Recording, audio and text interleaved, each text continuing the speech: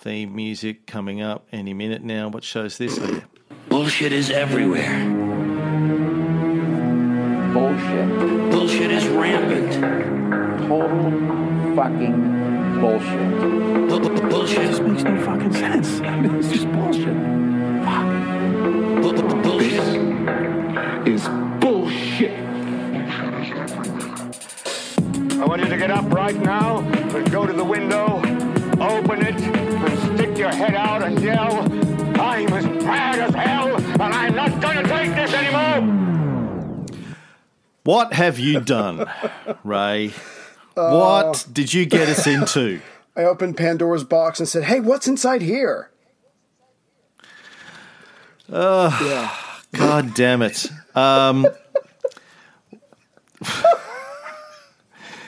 Well, welcome back to the Bullshit Filter mini-series number 4. This is episode 4.1, our first episode on the anti-vax movement. Right. Now, already I know people are going, I don't like that term anti-vax, it's pejorative. No, it's not, really. Well, if you are, if you think it is, that says a lot about where your head's at. It's just a description. Yeah. People who are for vaccination are pro-vax. People who are against or challenge or vaccine hesitant, as they like to call themselves. Yeah. Like you are height challenged. Right. No, you're not. You're a midget, and they are anti-vaxxers. Just, it's a description. Right. It's not a pejorative. I love you, but you're the size of a 4-year-old. I mean, it's not a pejorative to say that. It's factual. Right. Hurtful, but factual. I didn't want to do this series. Let's not. We're only doing it because Ray dropped us in the shit. I'm sorry. Now, bit of backstory. So, I had the idea to do it a couple of years ago. We have been talking about doing a series on this for a couple of years. Right. And I had the idea for it when I reconnected with an old mate who I hadn't talked to in 20 years. Nice guy, smart guy. We used to play a lot of chess back when I was in my early 20s. And, anyone who can give a good game of chess is, in my book, good people, right? Worth listening to. Anyway, we got talking. We reconnected on Facebook. We ended up phoning and we had like a great chat, 3 hours one afternoon, catching up. And turns out he's an anti-vaxxer. Now, I respect this guy. I respect his intellect. And so after he talked at me for a couple of hours one day about it, have you seen this and have you read that and have you thought about this? I said, all right, shit, I'll fucking look into it. The only way I look into anything these days is by doing a podcast about it. Because if I'm going to invest hours into something, then I want to talk about it. Now, but I've put it off because I assumed that all of the anti-vax arguments would be silly. Right. And quite frankly, the anti-vaxxers are a bit of a scary lot. They're intense. You open the door, you open the door a crack to them and they come out of it like a horny rhino. Right. They come rushing in. There's an image. Oh, my God. You'll get 400 emails containing links to 400 3-hour YouTube videos and hundreds of links to dodgy-looking websites and scientific studies, which, as I've found, they go, what about this study? And then you go, did you read that? So I'll go and read it. Go back to did you read the study? No, I didn't read it. I tried. It was too long, too long and boring. And go, right. Well, the study doesn't say what you think it says. Yeah.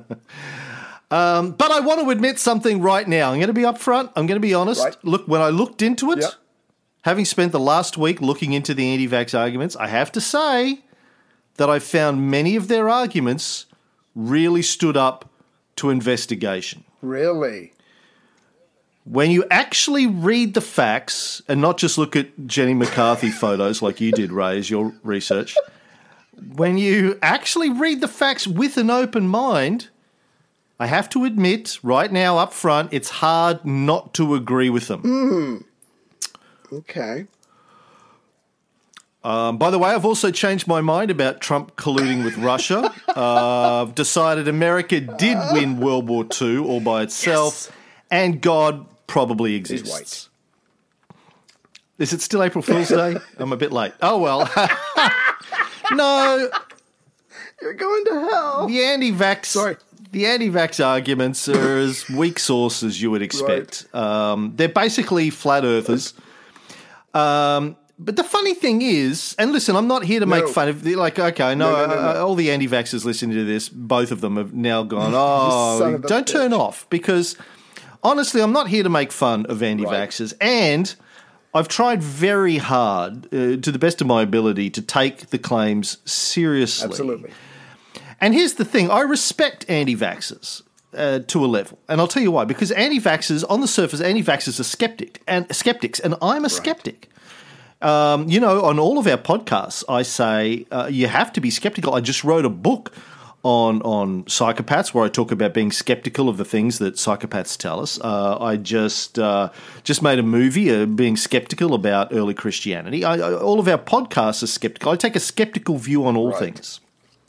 I say that it is actually the smart play is to be skeptical of the things that we get told by governments and companies, people in power and the wealthy and the elite and all that kind of stuff. Absolutely. So, I agree with you. Be skeptical. That's a good thing. Mm-hmm. You should always be skeptical. Yeah. But here's the difference between me and your garden variety conspiracy theorist. Right.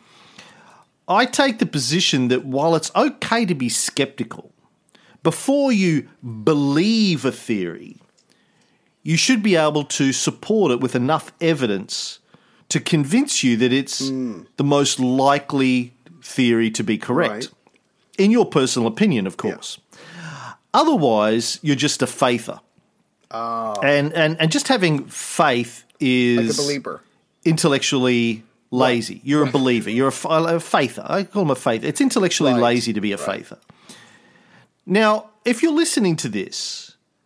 I'm pretty sure you're not. You don't want to be intellectually lazy. You don't consider yourself to be intellectually lazy, and so stick with me. And I want to talk a lot over the next few episodes about epistemology and heuristics, because I think a lot of this comes down to that. To me, these aren't going to be episodes necessarily. Making fun of anti-vaxxers or their arguments. It's more around these episodes. I want to tackle more about how do we know what we know? What are our heuristics, our rules of thumb for where we get our knowledge, how we get our knowledge? Because I think in this day and age, this is an important conversation to be had, regardless of whether you're talking about vaccinations or who to vote for, or I don't know, is Russia colluding with Donald Trump, or all these sorts of things, right? This comes up again and again and again in our shows. Right. So that's what I want to be talking about over the next half dozen episodes in this mini-series, Ray. But let me throw to you now. What's your week been like? Oh, it has been fascinating because you do these research, you watch these YouTube videos, you read articles, and then you read articles countering them articles, and then you get to an article or you get to an interview or whatever where it's absolutely personal, where a person had a horrible thing happen to them after a vaccine, and they're absolutely convinced it was because of the vaccine, and you feel for these people, and they have lifelong, physical issues they have to deal with. But again, like you said, you have to stay skeptical. And so I'm just going through this, and like we were saying off air, this is a completely, entirely new world for me, because I never thought about vaccines as bad or as causing harm or as a financial ripoff or whatever.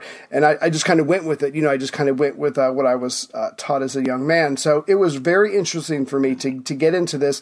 But I think you're absolutely right. I think these people, they're skeptical, and they either have reasons, either personal reasons, or because they've read something or something's happened to a friend or whatever. And so they have questions, and they brought up some very good questions, some very good issues. And we're going to go through some of these as we can. And at the same time, like you said, also ask the larger question, why do we know what we know? Is it correct? Can we trust our sources? I besides the Jenny McCarthy photos, it was literally a window into a whole nother world that I was not. I was like, I was a little freaked out, but it was definitely entertaining and informative. Yeah, and so for people who don't know, the reason we're doing this series is because a few weeks ago on one of our news shows, Ray, for reasons only known to him, decided to throw in a story about some 18-year-old kid who his parents are anti-vaxxers. He turned 18, went and got himself vaccinated. I said to Ray, so what's that got to do with anything? He goes, I don't know, just anti-vaxxers are stupid or something. And... did we get a ton of emails? Right. Actually, we just got one.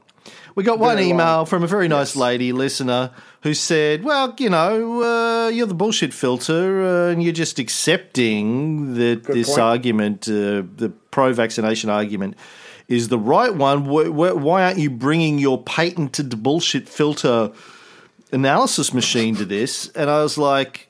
She's like, I'm really disappointed. I'm going, okay, listen, I feel bad that I let Ray get away with that. And as my penance, I will spend a week of my time reading the anti-vax position and literature and trying to understand it to the best of my ability. And that is what I've done. Now, let's get back to why intelligent people believe crazy ideas. But I'm including myself in that. Like, why do I believe what I believe? And why is that any better from what an anti-vaxxer or a flat earther or a climate change denialist or a Christian believes? Gets back to this question of epistemology. Where do we find our knowledge? How do we know what we know? And, this is a subject that I've thought about a lot over the years, and it's something I take relatively seriously and try to hold myself to a pretty high standard. But the fact is, we can't investigate everything, or even most things, to the level that they would really need to be investigated to have an intelligent opinion on them. I mean, I'm not going to go back to university and study for 4 or 5 years to become an epidemiologist, so I can do my own double-blind randomized studies and read the scientific literature and understand it to the level I would need to. I despite what you may have seen on the internet, I am not a doctor. Currently. I'm not currently... Look, no one knows more about medicine than I do, Ray, as you know, but I am not currently... my lawyers have told me I have to say this. I am not currently practicing as a medical professional. Not to say that I couldn't if I wanted to. You are a practicing amateur proctologist, but I think that's as far as we can take that. Does that include the front, bottom? Anyway, I gynecologist. There we go. Gynecologist. Yeah. Amateur speaking gynecologist. From personal experience. Go ahead. Yeah, I know. I'm not going to go back and become a climate scientist. So we all have ways that we gather knowledge on these sorts of issues. We all try and gather enough knowledge so that we feel like we can make decisions about them or at least have opinions about them. We all have heuristics, rules of thumb that we use to gather knowledge on these things. We have people that we turn to and trust. We have sources that we turn to and trust. Or conversely, people and sources we have learnt not to trust and to be skeptical about anything that they say. And there's nothing wrong with that. Yeah. And we shouldn't feel guilty about that. Like, I don't feel guilty about the fact that I'm not a doctor, so I shouldn't have an opinion on these things. Right? Like, we all have to go with what we've got, right? We have to use... We all need to live in the world And to live in the world, we need to make decisions on these things. And to do that, we need to have heuristics. We all have ways of shortcuts for trying to figure this stuff out. And we have to, and that's okay. Don't feel embarrassed about that. Nobody has the time to examine all of these things in excruciating detail. And these issues can be complex. So I think a lot of this subject doesn't come down to whether or not people are intelligent or stupid. It comes down to what are the sources that we trust and why we trust them. And I also think it has a lot to do with how we self-identify, how we see ourselves, the kind of person that we want to be, that we want to be seen as. Yeah. If you see yourself as the kind of person who wants the truth, who's motivated by really understanding something, then you try to go wherever the facts lie. Mm-hmm. But if you're the kind of person who sees yourself as belonging to some kind of tribe, like I'm a Christian or I'm an alternative health person, or I'm a health skeptic or something like that, which is, I think, how the anti-vaxxers often see themselves, then if that's what's most important to you in your mind, then no amount of facts will change your mind. Right. Like, you identify with it. Yes, that's right. That's how you see yourself, and it's there are good reasons why our brains work this way. This is, again, it's not a question of smart or dumb. It's a question of heuristics, our and tribal identity. And our brains have evolved to do these things for good reasons. They made a lot of sense for the last million years for us to stick by our tribe and unquestioningly, because tribe equals survival, right? Mm-hmm. And not to have to think too hard about too many things. In Daniel Kahneman's great book, Thinking Fast and Slow, he sort of talks about this a lot, how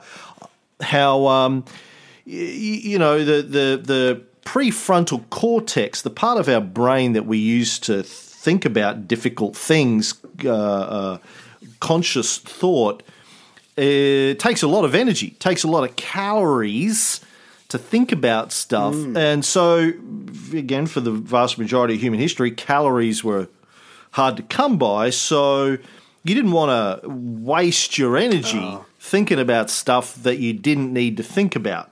So our brains have developed shortcuts for thinking about things, and even if those shortcuts aren't exactly accurate all of the time, if they're good enough to keep you alive, then that's all they need to be. The classic example I always remember and always refer to is he talks about, so you're a primitive hunter, you're walking through the forest, you got a spear in your hand. Instead of spear in your hand, are you just pleased to see me?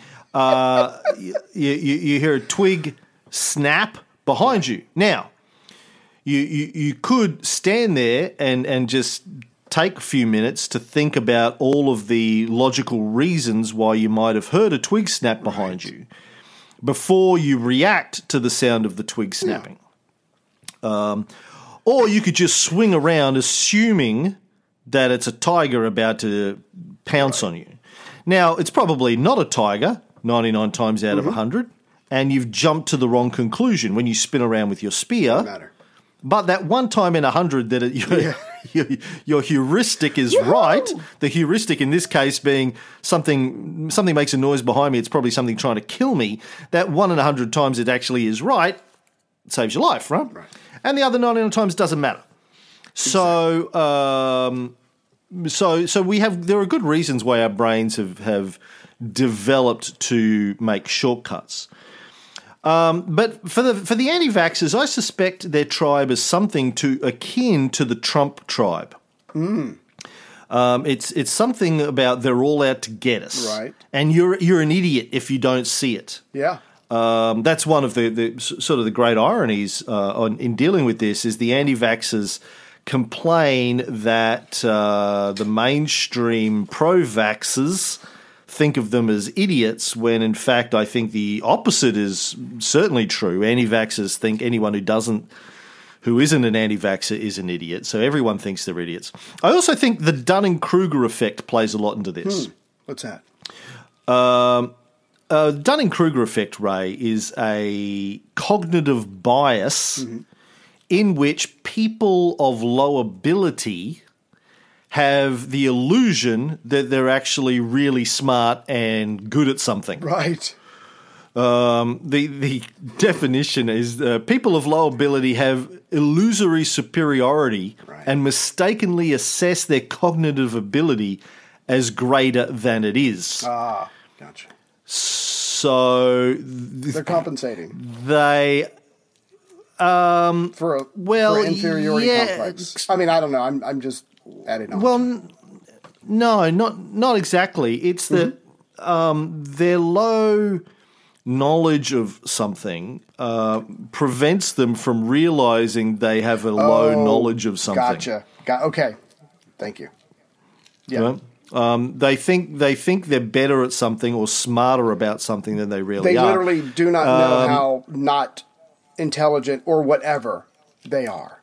They have no clue. Yeah, and it's not just about intelligence. Like the classic example is how most people think they're really great drivers. Or I'm a really lover. good driver. They actually, yes, they actually suck at driving or sex, but they think they're really good, and they have no real experience of what a really great driver is or a really great lover is. They've never been in the sack with you, for example, so they don't realize all of the things that are possible. It's a good thing I married a virgin. Please continue.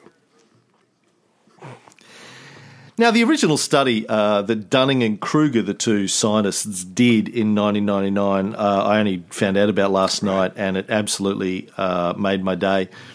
It's the story of a guy called MacArthur Wheeler. And I know this is off track, but I'm going to read this anyway because it helps put everything else into context. Okay. On the day of April 19th, 1995, the city of Pittsburgh was the setting for one of the most bizarre and ridiculous crimes of all time. A man robbed 2 consecutive banks in broad daylight. He didn't wear a mask or hide his face. Brandishing a gun, he pointed it at tellers in both banks demanding money. Security video surveillance caught him in the act for both robberies. Police in Pittsburgh put up the criminal's picture on the local TV news later that night and received tips immediately. This led them to the door of MacArthur Wheeler, the incredulous criminal who committed the robberies. When police arrested him, the story goes that instead of claiming he was innocent, Wheeler said, "But I wore the juice." The juice? Later on, during the interrogation, authorities found out what MacArthur meant. Evidently, Wheeler told the police that he had rubbed his face with lemon juice to make it invisible to security cameras. The old lemon juice. In response to this statement, he was checked for drug or alcohol intoxication. Good move. Which came up negative. Upon further inquiry, the investigators reached the conclusion that Wheeler wasn't crazy, just incredibly wrong. Wheeler based his idea that lemon juice could be used as an invisible ink, and he incorrectly assumed that the juice could make his face invisible to the security camera. He claimed that he tested this by putting juice on his face and taking a selfie. He said there was no face on the picture, so he decided to visit the banks. Sounds right. Later on, Wheeler told police that the lemon juice had actually made the robberies more difficult because the juice stung his eyes and he was unable to see during the crime. So he was half right. All right. That's why he couldn't see his face in the photo, because he had lemon juice in his eyes.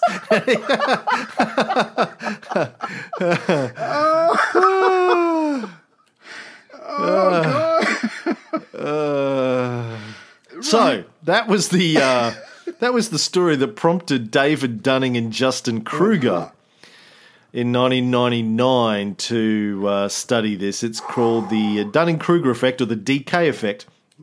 Now, here's the thing. We laugh, but we are all victims of the DK effect.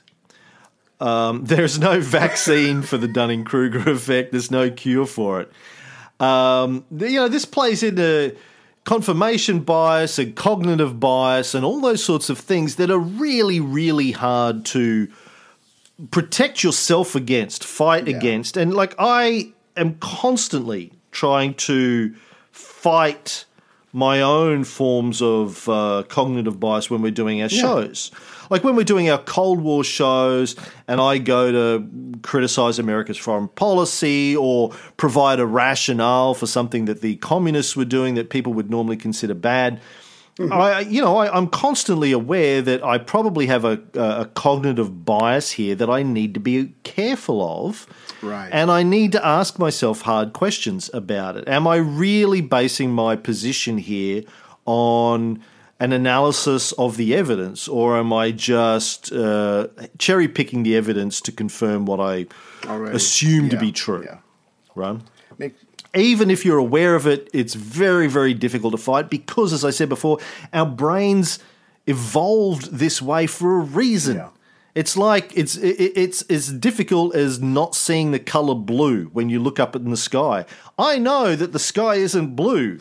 I know that the sky is colorless, and the reason I see blue is because all of the other colors in the spectrum are refracted away from the Earth by the atmosphere, and the wavelength for blue is actually sails down to the Earth, and then it hits my eye, and the vibration of that, the frequency, the wavelength of that part of the spectrum hits my retina, gets converted into an electric signal, which goes through to that part of my brain that then converts that into a particular color and then tells me that's what I'm seeing. I know all of that. Doesn't matter. But I still see the color blue when I look in the sky, as much as I try and tell myself it's actually purple. Then I could have purple rain and my 1984 dreams would come true. But that's, in some ways, that's a perfect introduction to this, because not only are we dealing with the human brain, because people, like you said, they have their predispositions, but vaccines are complicated. The vaccines that work, they work on bodies. The body's complicated. The immune system is complicated. So like you were saying earlier, we could never, ever truly study enough to say that we are absolute experts in this. And at some point you have to rely on some of your sources, or at least, bring up opposing sources so you can have a conversation or have a really good think about it. But yeah, this is some stuff that gets very complex very quickly, and it just keeps going in a kind of a spiral, because again, this is stuff that they're still studying and no one seems to really truly have the end-all be-all answers of everything. And I think that was one of the things that really impressed me, is like this gets deep real quick. And so how can, if you don't trust your doctors, what are you supposed to do? I mean, you feel kind of helpless. You feel like you have no other information except for the quote-unquote healthcare professionals or people that run tests and reports. And so at some point you got to lean on someone or something and do the best you can. Exactly. So, look, over the course of this series, I don't want people to think I'm trying to convince anyone of anything. I'm not trying to change minds. It's like when I talk about Christianity or guns or anything like that. People go, "You're wasting your time. You're never going to change their minds." I'm like, well, I'm not out to change their minds. I'm exploring this as a topic for my own benefit, for my own interest.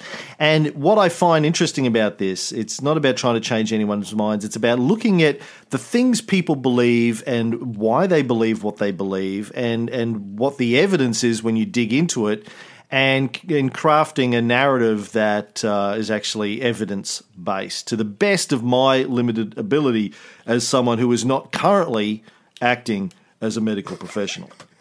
Now, my experience, I don't know about you, but my experience with anti-vaxxers, and admittedly it isn't huge, mostly online and a few real-life interactions. But as I said before, you open the door a crack and they come out of it like a horny rhino. They will vomit facts and stats and send you links hundreds of emails with hundreds of links. Read this and read that, and here are 12 books you should read and 14 videos. And Right. Now, I'm sure that when these people do this in life, the people in their lives that they're interacting with react in a couple of different ways.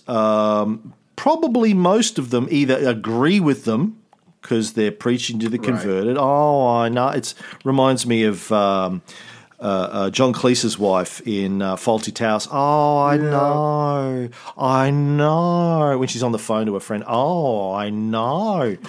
Okay, so it's a bit like doing a podcast with you. Like there's no intellectual sparring going on. You just repeat what I said. And without that's the it. accent. You just repeat it back to me without the accent. Yeah, you're basically a translator for our American audience. You translate when I say, I went down the farm and he told on the yada. You go, what he said was in Americanese. That's right? pretty much it. Now, that's your job. Yeah. Translate into American, what Riley says. Or their experience in real life is people just back away and find the nearest exit, which, honestly, is pretty much like how people react to me when I start talking about history or Christianity. So just back away. People are like, okay, we'll be over here just doing normal people things. Just back away. So I get it. This is my life, right? Yeah. Somebody mentions the word Christianity to me, and I go, well, did you know that? Hold the chair, son. And Yeah. 4 hours later.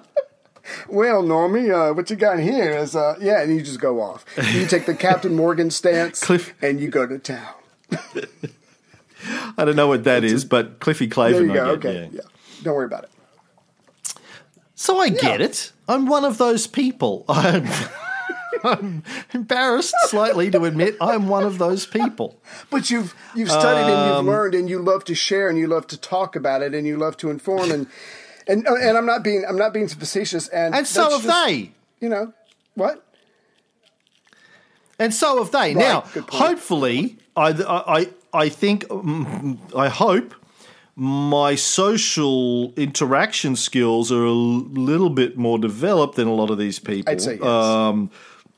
I'm looking for signs of people wanting to escape. Right. Or as you know, what Chrissy's method is when I do this is she just double taps her AirPods after about 15 seconds and gives me this blank stare because she's listening to a podcast that's not one of ours. She just Heather does the same thing. tunes out. Yeah. Mostly during sex, but I was listening. same thing. I was listening to a podcast, one of Conan O'Brien's podcasts the other day, and he was talking about his wife goes years without seeing a single episode of one of his TV shows. Wow. And he said, you know what, I respect her all the more for it, and I felt a lot better about our There you wives go. when I heard that. Yeah. Heather's never listened to anything, so yeah. So listen, here's the other thing, is I think people who believe in conspiracy theories tend to feel smart because they have contrarian ideas. They can say, well, did you know that? Right. And again, I know people, including my wife, who think that I'm one of those people. Chrissy and my ex-wives all accused me of being just a contrarian. One of those. Just for fun. Right. Oh, you just like to be contrary just to show you're smart or just to piss people off or just to fuck with people. And I always say that's not true.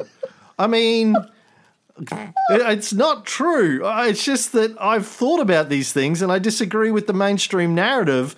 But, I really try not to be that person.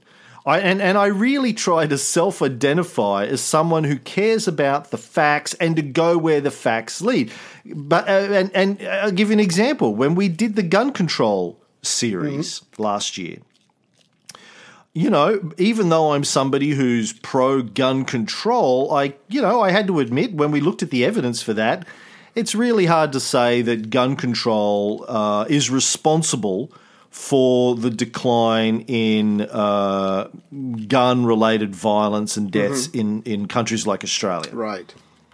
And in fact, I think that there's a lot of things in common between gun control and vaccinations, and we'll get to that. Okay. But, it's hard, as I said before, because our brains are engineered to have cognitive bias, to rely on heuristics. Now, when we talk about this anti-vax stuff, and I know we're half an hour into this and we haven't even got into it yet, but this is important stuff. I've tried really hard to find things to support in the anti-vax arguments because I want to fight my own confirmation bias and I don't want to be a dick about it. I want to hold myself to a certain standard. I went into this hoping to have my mind changed at least about some things. Right. I honestly did. Okay. I went looking for evidence that would change my mind. Okay. Let's find out what happens. So, let's... here's something else I found when I posted to Twitter and Facebook about this. A lot of people like to start their answers with this. I'm not anti-vax. However... Right. Qualifier.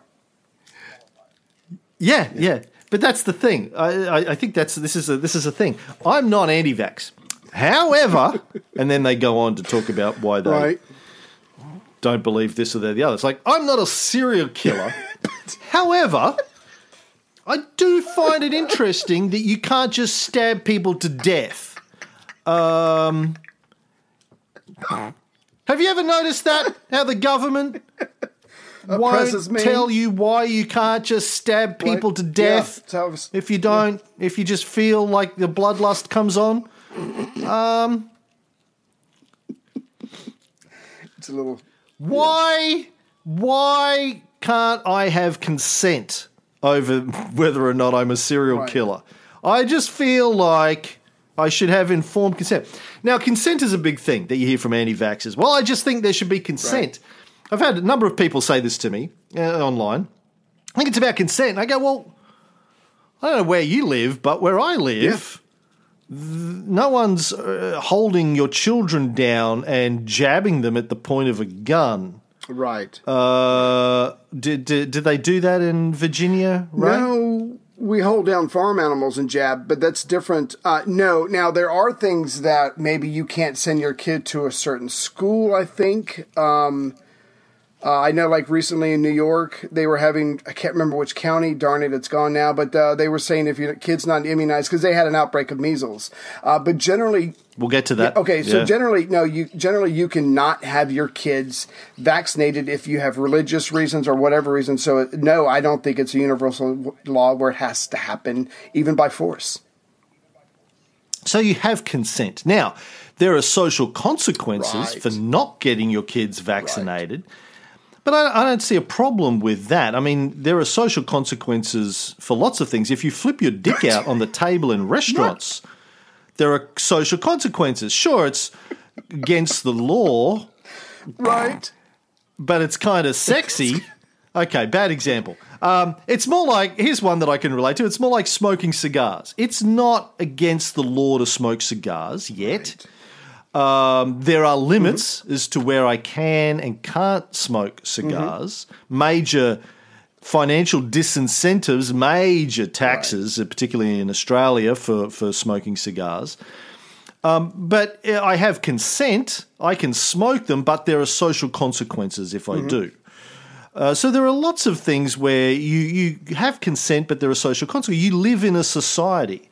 And if the majority of people in the society think that kids should be vaccinated, everyone should be vaccinated, and you don't, you have consent. But yes, there are going to be people are going to go, okay, that's your choice, but you can't associate with us or with our children here, there, or somewhere. That's part of living in society. If you don't want to live in a society, then if you do want to live in a society, you basically are signing up for having some general rules about how we get along, how we all live together. So don't give me this consent thing. That's kind of nonsense. And you're going to be judged. You are going to be judged. Besides the real world implications of maybe I won't let my kids hang out with your kids because maybe your kids are going to get my kids sick or whatever. But yeah, you're also going to be judged and not in a good way. You're probably going to be found wanting in certain categories, and people will stay away from you or distance themselves from you. Yeah, it's a bit like being a podcaster. I'm a podcaster. One of those. I left the oven on. I got to go. Done. What kind of podcaster? True crime? No, history. Oh, fuck me. My eyes just glazed over. I got to go. And no, I don't. The oven's not on. I just don't want to fucking talk to you. I'm out. Yeah. In fact, I'm going to go turn the oven on and put you in it. You and all the history podcasters, we're going to round you up. Killing me. Yeah. Now, let's talk about this being a history show, kind of. Let's talk about the history of vaccination, anti-vaccination, and vaccination. I want to talk about the history of it because I think it's a good story. Okay. Now, people being against vaccination is not a new thing. I found an article from the Daily News in London from 1862. Wow. Where the author of the article was a doctor, was casting doubts on the effectiveness of the smallpox vaccination. Right. Although he does say the only thing that can be said, I'll do my 1862 British voice, the only thing that can be said in its favour is that a much larger proportion of those who are apparently unvaccinated die than those who are. Yeah. I was like... Isn't that the fucking point? I'm not saying that one leads to the other. However, I have noticed it. I also found an article in the Indianapolis Journal from 1893. Again, a doctor wrote an article saying that he'd been reading several articles in the same paper which had claimed the smallpox vaccine didn't work. Right. And he was claiming that he had just read all of the medical literature that was available at the time and was convinced that it did work. But the anti-vaccination movement goes back from the beginning of vaccinations, I guess, from the very beginning for a whole bunch of reasons. Now, one of the reasons why it's probably a good thing to talk about is that the number of people choosing not to get their children vaccinated is on the rise around the world. Why? Well, a growing number of people believe that vaccinating their children is dangerous. Right. Now, I guess that's one of the things we're going to get into. Are vaccinations dangerous? So I wanted to find out what the main claims of the anti-vax people are. I asked a number of people I know to be anti-vaxxers to tell me why they think vaccinations are dangerous. And again, I got hundreds of emails with thousands of links, which I did my best to read through and look at, although most of them are pretty repetitive. Right. A lot of them were links to Alex Jones InfoWars videos, and I'm sorry, as soon as you send me a link to an Alex Jones video, it was his psychosis. Your credibility is gone immediately. Right. I'm not reading anything else. Delete. You send me a link to Alex Jones. Everything else you say from that point on is like, I'm just not listening. Right. Now, I said before, anti-vax people on the surface do remind me a lot of flat earthers or climate change deniers or 9/11 truthers. The difference is I know who's behind the climate change denialist movement, Big Oil, the Koch brothers and people like that. Companies that own fossil fuel businesses or businesses that profit from fossil fuel businesses. Right. And we know that, these fossil fuel business funded climate change movements use the exact same PR companies that spread disinformation about tobacco in the 60s and 70s. It's not bad for you. Look, here's a doctor, he's smoking, that kind of stuff. But one of the other things I want to explore during this series is who is behind the anti-vax movement. Ooh. Now, on the surface, you may think it's just a group of concerned parents, but I doubt it. Mm-hmm. There is something or someone driving it. Now, again, the great irony here is... Well, yes, we'll get there. One of the great irony here is that anti-vaxxers will say, well, who's behind the vaccine? Who's profiting? Cui bono? Right. Who's profiting from the anti-vax movement? But you have to look at the both sides. Who's profiting from the anti-vax movement? There's people profiting on both sides. Now, you jokingly, I think, said Putin. Right. Because knowing you, I'm quite sure I you did. spend zero time researching this question at all. But in 2018, when there was a lot of this uproar about how the Russians were interfering, or not interfering, but planting fake news stories and creating conflict and tension in the United States, it also came out that they were spreading disinformation about vaccination. Wow. The Russians, the IRA, the Internet Research Agency based in St. Petersburg. In the period that they studied, 2014 to 2017, they found that the Internet Research Agency had been spreading information about vaccination on both sides. They had pro-vaccination messages on Twitter and anti-vaccination messages on Twitter. A lot of the fake news websites, the websites that are full of anti-vax material, being funded, supported, run by Russia, as well as the pro-vaccination websites and Twitter and Facebook accounts and all this kind of stuff. So the Russians. Now, why would the Russians be against Big Pharma? I don't think they're against Big Pharma per se. I think that their motivation here is just to find wedge issues in the West and use them to just get people fighting each other and arguing each other. Hell yeah. Again, this comes back to heuristics. Where are you getting your information from? How do you know that it's valid? How do you know that the information you're getting hasn't been written by the Russians? Right. So there's probably other sources that we'll get into that are profiting from the anti-vax thing. Maybe it's big weed. Maybe big weed. Is that a thing, Ray? Is big weed behind this? I've never come across the big weed mafia before, so I'm afraid I'm ill-informed to answer that question. I want the big weed mafia to contact us. Try and bribe us. Yeah. Hey, let me give. You were talking about information heuristics. Let me just give you two quick quote unquote facts, just so this I have a context. According to the website Statistica, which obviously gathers statistics, in 2016, around 91% of all children aged 19 to 35 months have been vaccinated against measles, mumps, and rubella in the United States. Now, I'm sure that's not an exact number, but a general guide.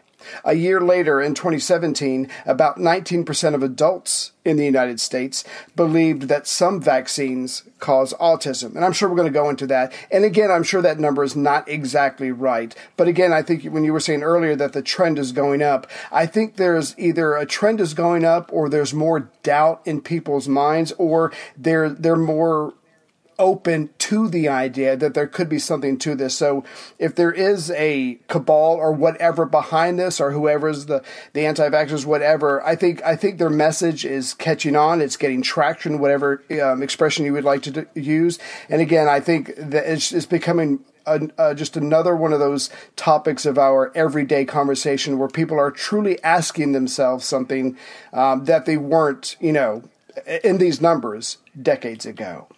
Yeah, it's definitely on the rise, and we're already starting to see the consequences of that. Measles outbreaks in places like New York, as you said, which we'll talk about in future episodes. Now, in a general sense, when I look through the anti-vax literature, what it comes down to is they don't trust the government and they don't trust Big Pharma. Right. Now, here's the thing. I don't trust them either. Sure. You know that. Yeah. So I agree. This is something that I can agree with the anti-vaxxers on. I don't trust anyone. I don't trust you. I don't trust my wife. I don't trust myself. Fox.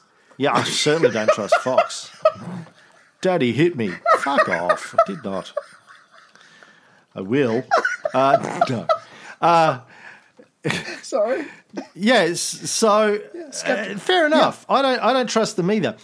But the other thing is they don't trust science in general. Right.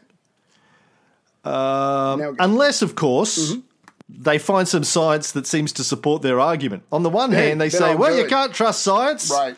Then, in the next breath, they send you an article about a scientific study or some French scientist who says something negative about vaccines. They go, look, science says vaccines are bad. Got 'em. Go, hold on, you said you don't believe science. Well, I believe this science. Yeah. Why? Well, Because he just backs me up. sounds right.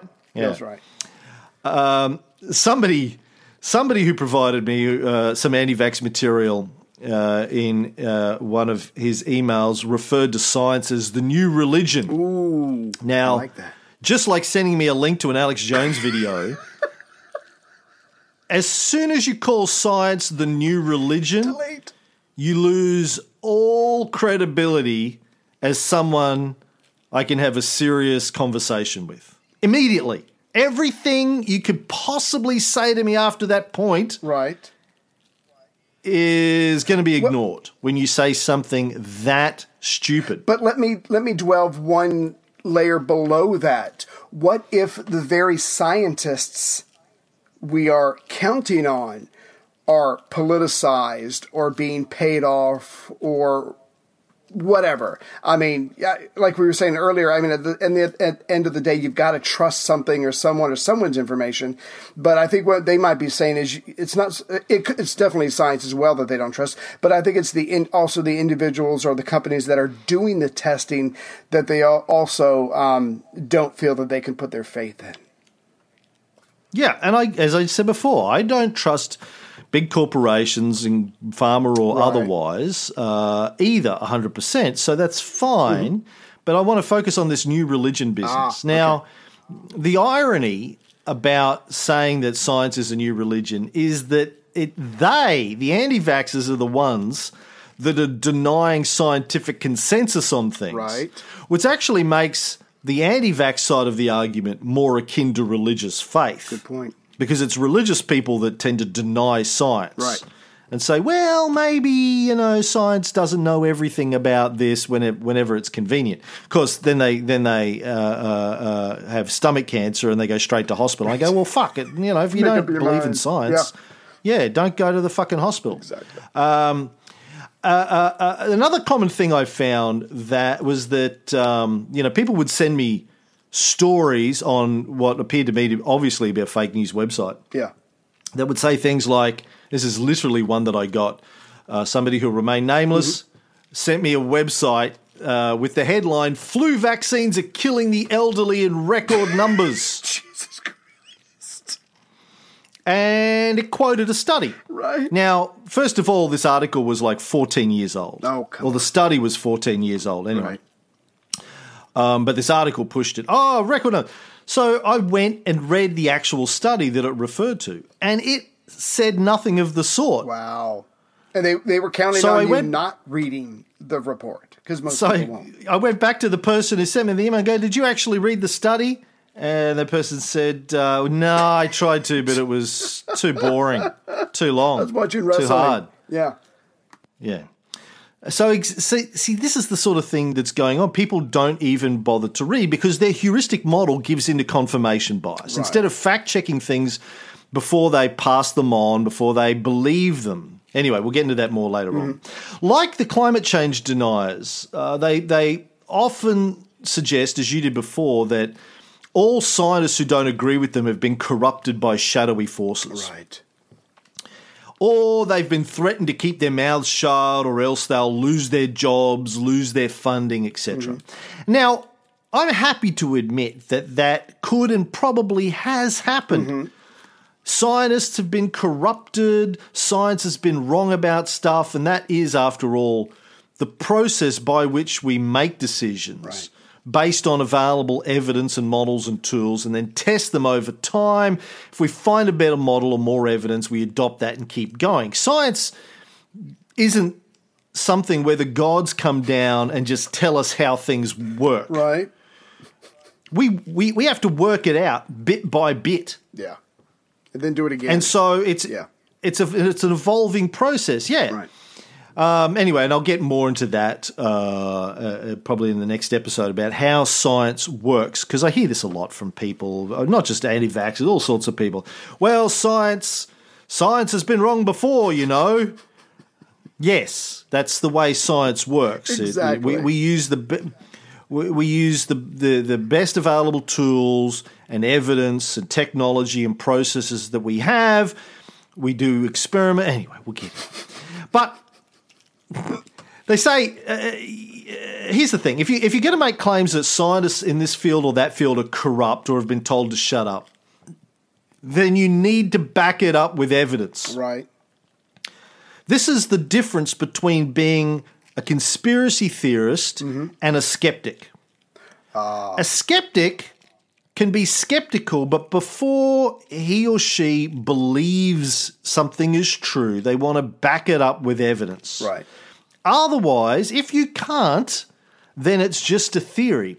And it's fine to have a theory. Yeah. After all, that's how science works. We have a theory, we test the theory. If we can support the theory with evidence, we go, okay, maybe that theory's got something going for Right. it. If we can't, we go, well, that one goes in the trash heap. Yes, I know it works the other way around. People are going to go, well, that's not actually, we don't actually confirm theories. We reject theories that fail to the evidence. And yes, I know that, but let's not be dickheads about it. Okay? You know what I'm talking about. But here's the thing, you should stay neutral. If you can't find evidence to support your theory, one way or the other, you should stay neutral. Now, how that plays out in the case of vaccinations is another story, but we'll get to that. So, that, we've been talking for an hour. We haven't even got into it, but I think that'll do for episode 1. Right. Episode 2, I'm going to get into the history of vaccinations. And we'll find out it wasn't invented by Big Pharma, funnily enough, the idea of vaccinations. We'll get into that in the next episode. Stay with us. Again, this isn't to change anyone's minds. This is to look at epistemology and heuristics and how it plays out in vaccinations. That wasn't my outro.